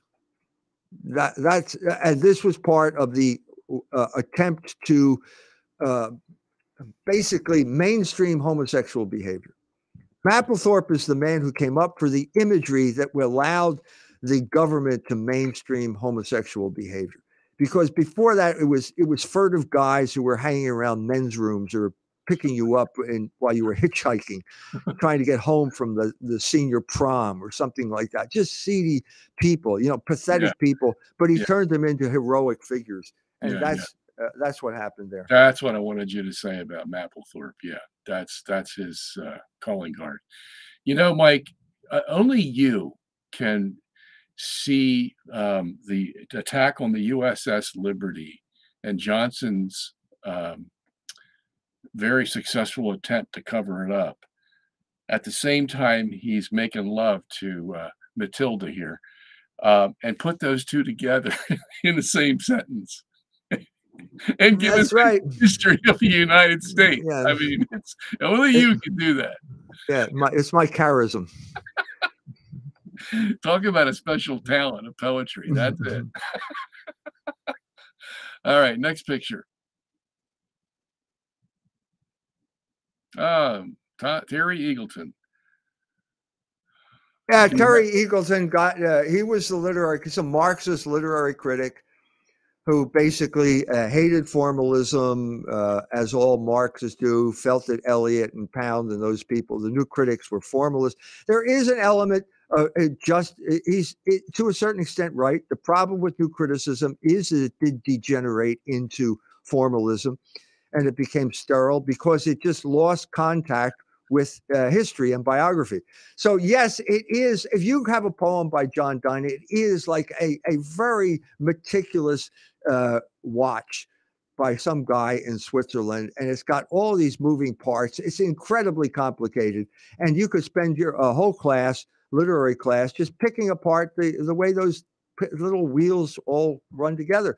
But that's really not that's not all that poetry is. And they kind of missed the boat, and they spent too much time spending too much these minute ahistorical analyses. And the time came along, and when the Jews orchestrated their uprising, it was Eagleton was part of it because he was a Marxist. Most Jews, he's a Catholic boy. He wrote a memoir about how he used to serve at Mass. And then what happens to all Catholic boys? How do they go from being older boys to flaming Marxists? Well, the answer is through sexual revolution. That's exactly what happened to Terry Eagleton. He lost the faith because he got involved in screwing too many, girls at the communist meetings and so on and so forth. Well, he was married, by the way. Yeah, so it's a story I've told many times before, and so he ended up basically going to Oxford, or was it Cambridge or Oxford, one of those places, and urging, this is serious. We have the class struggle. We need to participate. Well, wait a minute, Terry. If you're really serious about it, why are you talking about poetry then? Pick up a gun, buddy. Where is your AK-47? Go down and gun down the capitalist exploiters. Well, he could never figure that one out. And so he ended up having debates with Roger Scruton, kind of two sides of the same coin, English coin, kind of superficial. Both of them missed the boat in one way or the other. That's probably the pinnacle of being a literary intellectual, is to be the professor of English at Oxford University. I mean, how much higher can you go? I mean, but that's the problem, though. At a certain point, nobody took poetry seriously anymore. At a certain point, who wrecked literature? I'll tell you, it was feminist composition teachers. Kids would show up at college, and they invariably got some feminist who was teaching them composition. And as soon as they had to deal with this lady who would basically grade you on your ideas rather than your ability to write, they said, I don't want to have anything to do with literature whatsoever. I'm out of here. Anything but literature. And the whole thing collapsed, and it doesn't exist anymore. You know what, Mike? I can tell you a story. When I was a freshman at George Washington University, I took composition, and the teacher was a feminist woman. And she told me probably midway through the class, Sungenis, you can't write, and you never will be able to write. Honey, at this point you say, honey, let me see something you've written. But let's put your cards on the table, honey. Let's see what you've written. Gosh, it's funny that you mentioned that, because I vividly remember that scene. I mean, it's something you'll never forget the rest of your life. Yeah. And now you just put wings to it, and I can see what it all means and where it all comes from. Thank you so much. All right, next picture.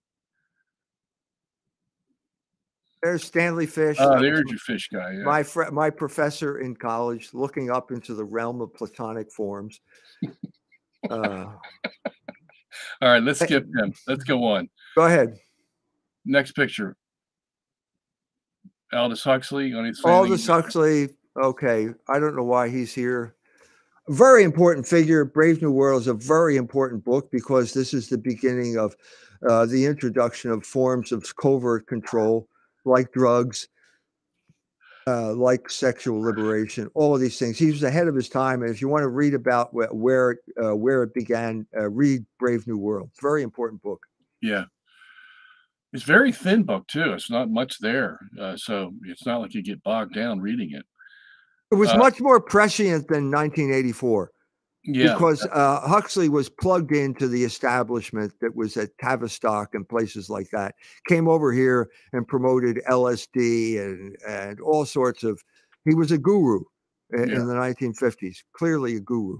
Plus that title, Brave New World. I mean, you can't get much better than that. Well, that's Shakespeare. That's what Miranda says in The Tempest. Huh. Oh, Brave New World. That's what she referred. That's America. Huh. Okay. Well, learn something every day.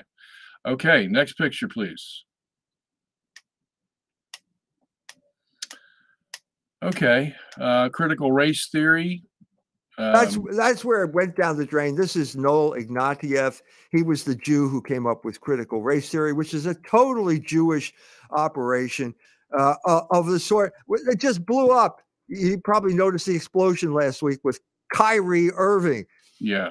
And the ADL condemning Kyrie Irving, the ADL blowing up the best operation the Jews ever had, which was basically the Black Jewish Alliance.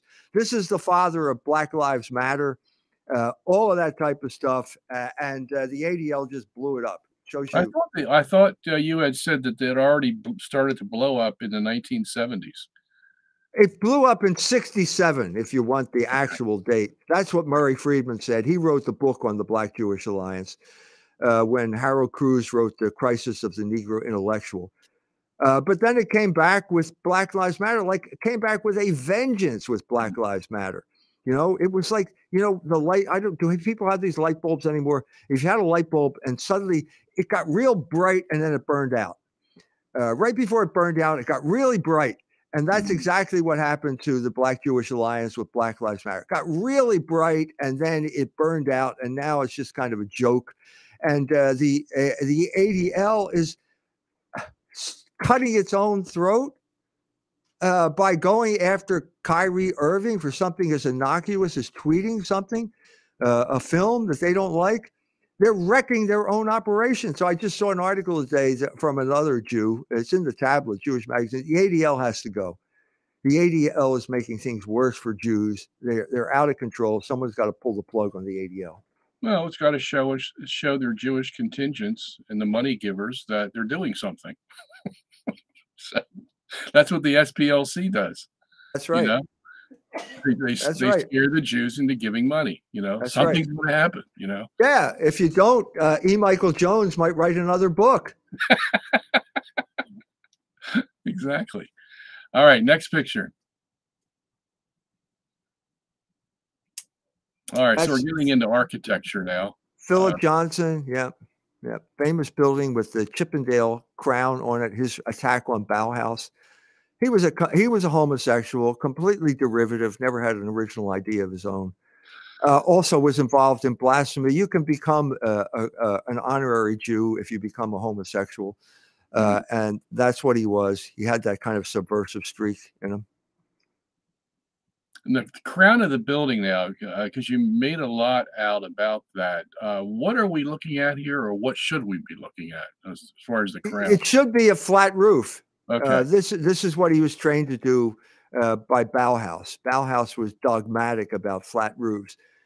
It was a dogmatic tenet of their ideology, which made no sense whatsoever. A flat roof in St. Petersburg, 70th degree latitude, 6 feet of snow on a flat roof. Bad idea. Didn't work. But anyway, so this is his protest. This is at some point, everybody got disgusted with the Bauhaus phone machine and with the box, the glass box. And so this is his way of breaking out of that, kind of asserting a kind of post-modern identity. All right. It was a phase he went through. Next picture, John. Okay, Stanley Tigerman. Yep, he's the guy who brought Frank Gehry and Thomas Gordon Smith together, a kind of academic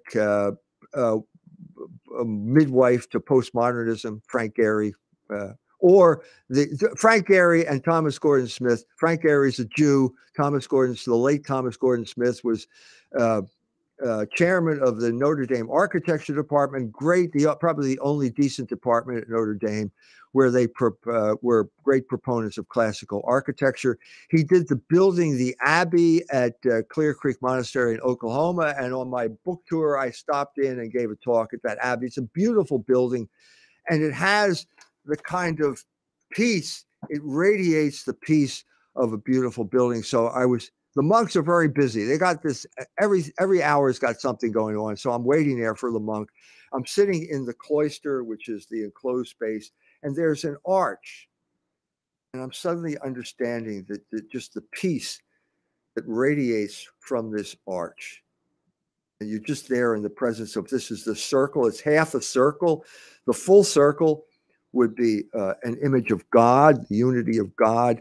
This half circle, you're kind of being embraced by God with this arch and this form of architecture, which is a beautiful experience. And that was Thomas Gordon Smith's, probably his final work, and it's still a work in progress. All right. So I don't know if you mentioned this, because I don't think I heard it. Stanley Tigerman was, quote, he said postmodernism is a Jewish phenomenon, unquote. Anything you need to say about that? I mean, what does all that mean for us? Well, so at this point, you had Bauhaus as the modern architecture. It's kind of plain. It's just plain geometric figures. It's the machine is basically the model that we have. So he's just talking about architecture or about society and... No, he's talking about architecture. So at a certain point, everybody got tired of the box. And so you broke in two directions. So the Catholic, Thomas Gordon Smith, goes back to the tradition of Vitruvius and in a sense discovers ornamentation and also things like the arch and all of these traditional attributes.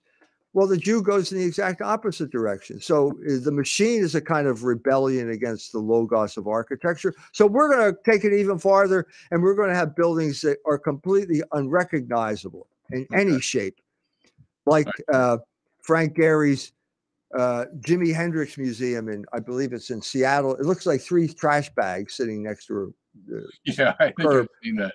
Waiting to be picked up by a trash truck. Next picture. Philip Bess. Philip Bess, architect, professor at University of Notre Dame. Guy I've dealt with, met with, was on a symposium with him. He tried to fight these guys, but didn't go far enough. As that's what I read from. Well, it's a different. Phil is not a practicing architect. He's kind of a historian of architecture. So he's coming up with trying to implement these ideas in South Bend. He now wants to kind of rehab a neighborhood where we have. Actually, the parish where I go to church, it was 2 ethnic parishes very close to each other. The neighborhood has been basically razed. They're empty lots, and he'd like to come in. And, he's a champion of new urbanism. He had nice things to say about the Cubs Stadium in Chicago as a place to gather, that type of thing. Okay, next picture. We're almost done. Okay. I don't know. This is, I believe, I think this is Amsterdam. Is it Frank Gehry? Is that one of his buildings? Yeah, Dancing House. Yeah, well, it looks as if it's ready to collapse. It's a deliberate violation of the rigorous geometry of Bauhaus modern architecture, heading away from logos. Looks if it's ready to fall on top of you. That's the type of thing he thinks. Yeah, I wonder what it looks like from the inside. I mean, is it just normal walls? Hey, do you have to kind of walk sideways, tilt it over when you get to that room? I don't know. I never went in that building. Yeah. All right, next picture. Actually, I did go in. There's Frank Gehry. That's good, giving the Jewish salute there, just like Al Goldstein, the famous picture of Al Goldstein. Oh, yeah, Al Goldstein. Actually, I did go into the Libeskind. I don't know whether I put a picture of Liebeskind's Holocaust Museum in Berlin. I was in that in Berlin. And it's depressing. I mean, what do you expect? It's depressing. Okay. This doesn't raise, there's no beauty there. Yeah. It's Jewish grievance. It's Jewish assault on the people of Germany. The fact that the Jew has power to force you to grovel in front of his ugly building. This is all just the expression of Jewish power. There's no beauty involved in this. Nothing transcendental about this at all. Wow. I wonder how long this is going to go on. All right. Next picture. 74 of 78.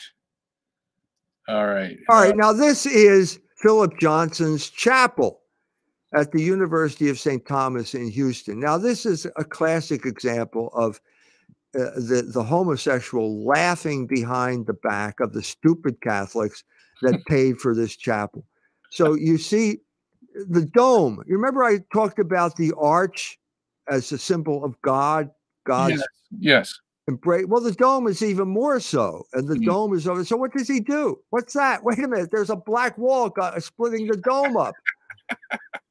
So what you did was, it's like that the sign for banning smoking. You know what I mean? You have a circle, and then you have a slash through the circle. Yeah. And there's usually a cigarette behind it, but now it's the sanctuary, which is a completely transgressive building, and the dumb priests who run this place were too stupid to understand what they bought, and so they got really embarrassed, and so they had Crisis Magazine bring in Carson Daly, who doesn't know anything about architecture, talking about the great spiritual experience she had by being in this chapel.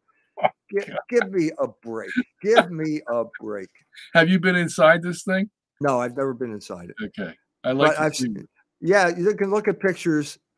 If you can tell me how that splitting the dome like that is supposed to encourage your devotion to God, you're a better man than I. I don't see it. Yeah. All right. Next picture. Yeah, there's the postmodern mafia.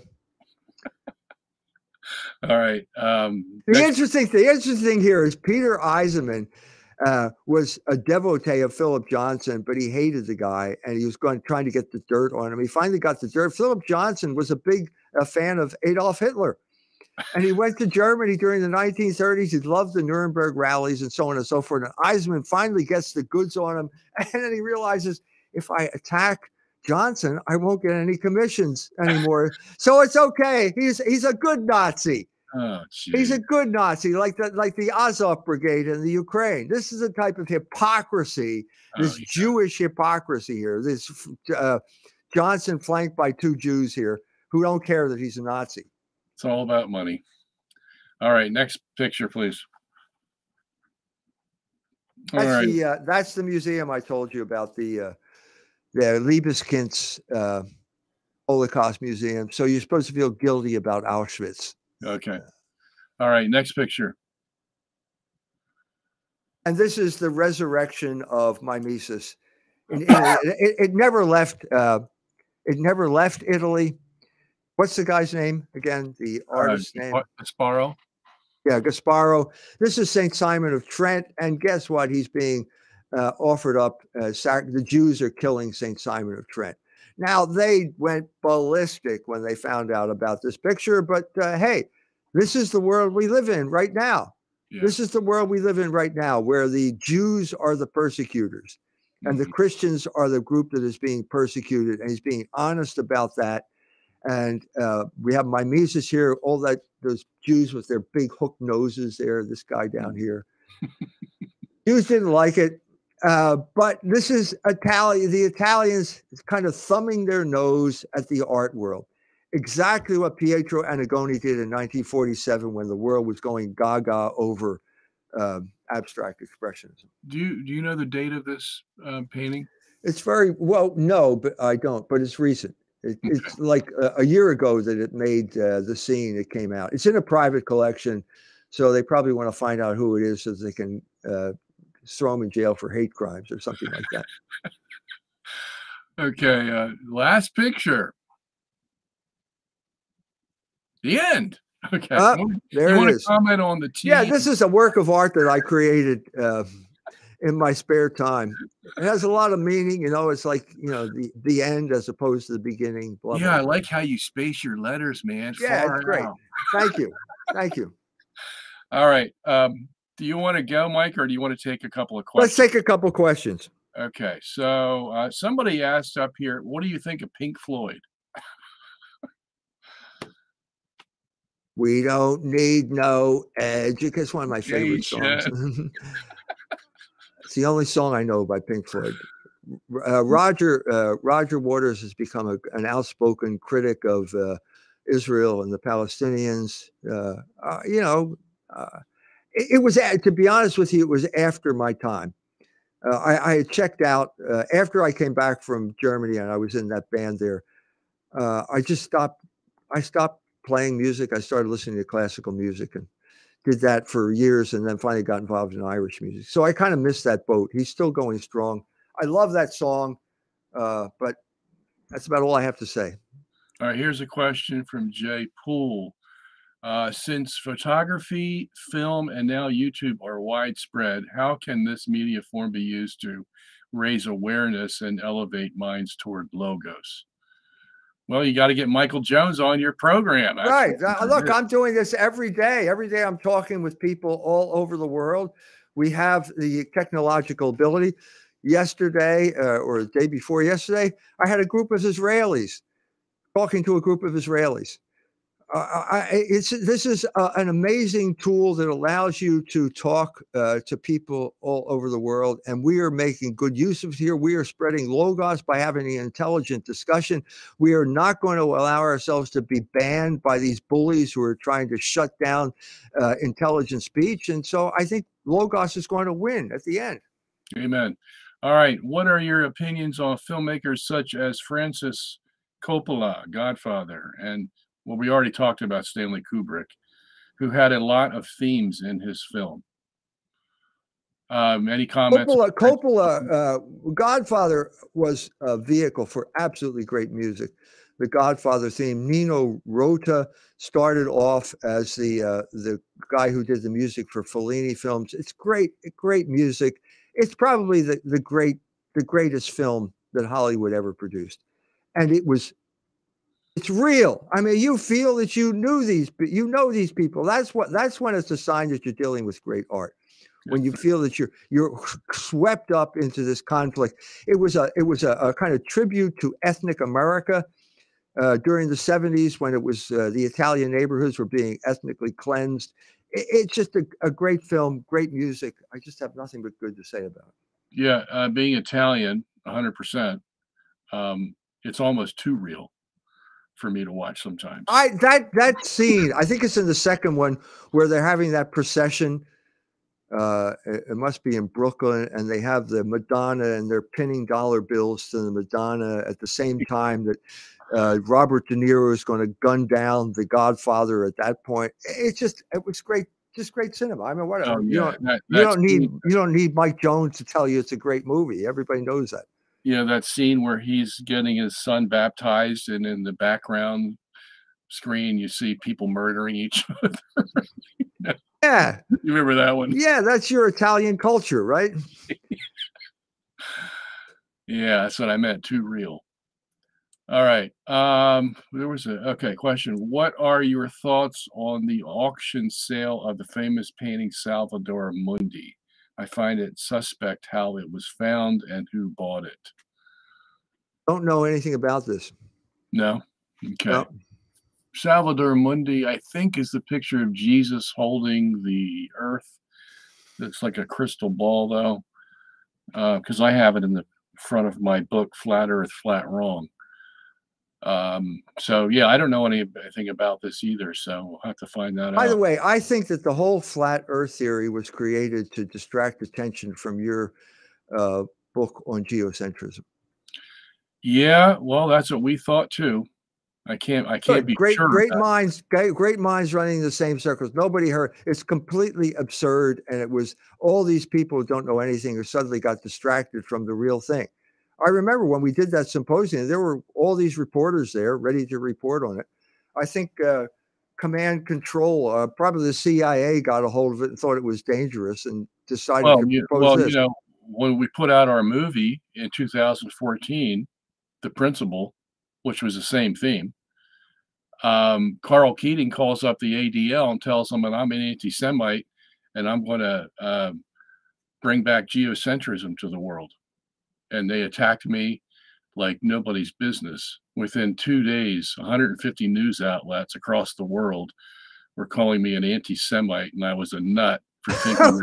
Who knew that geocentrism was anti-Semitic? Who knew? How do you get to that? What is it anti-Semitic now? Yeah. All right. Let me see.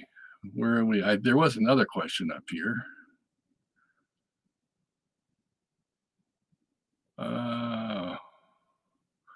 He says that to say that oh no. Okay. I knew there was a couple up here. All right. To EMJ, can you prove God's forget it. Come on. We're not going to talk about that today. All right, Mike. That's it. You answered all the questions, covered all the pages. You did a great job. Nice to have you. And God be with you, brother. Go out there and preach the gospel. Okay. Thank you. And you use any means you can to do it. Thank you, Bob. All right. You're welcome, sir. Bye-bye. Okay. Bye-bye. All right.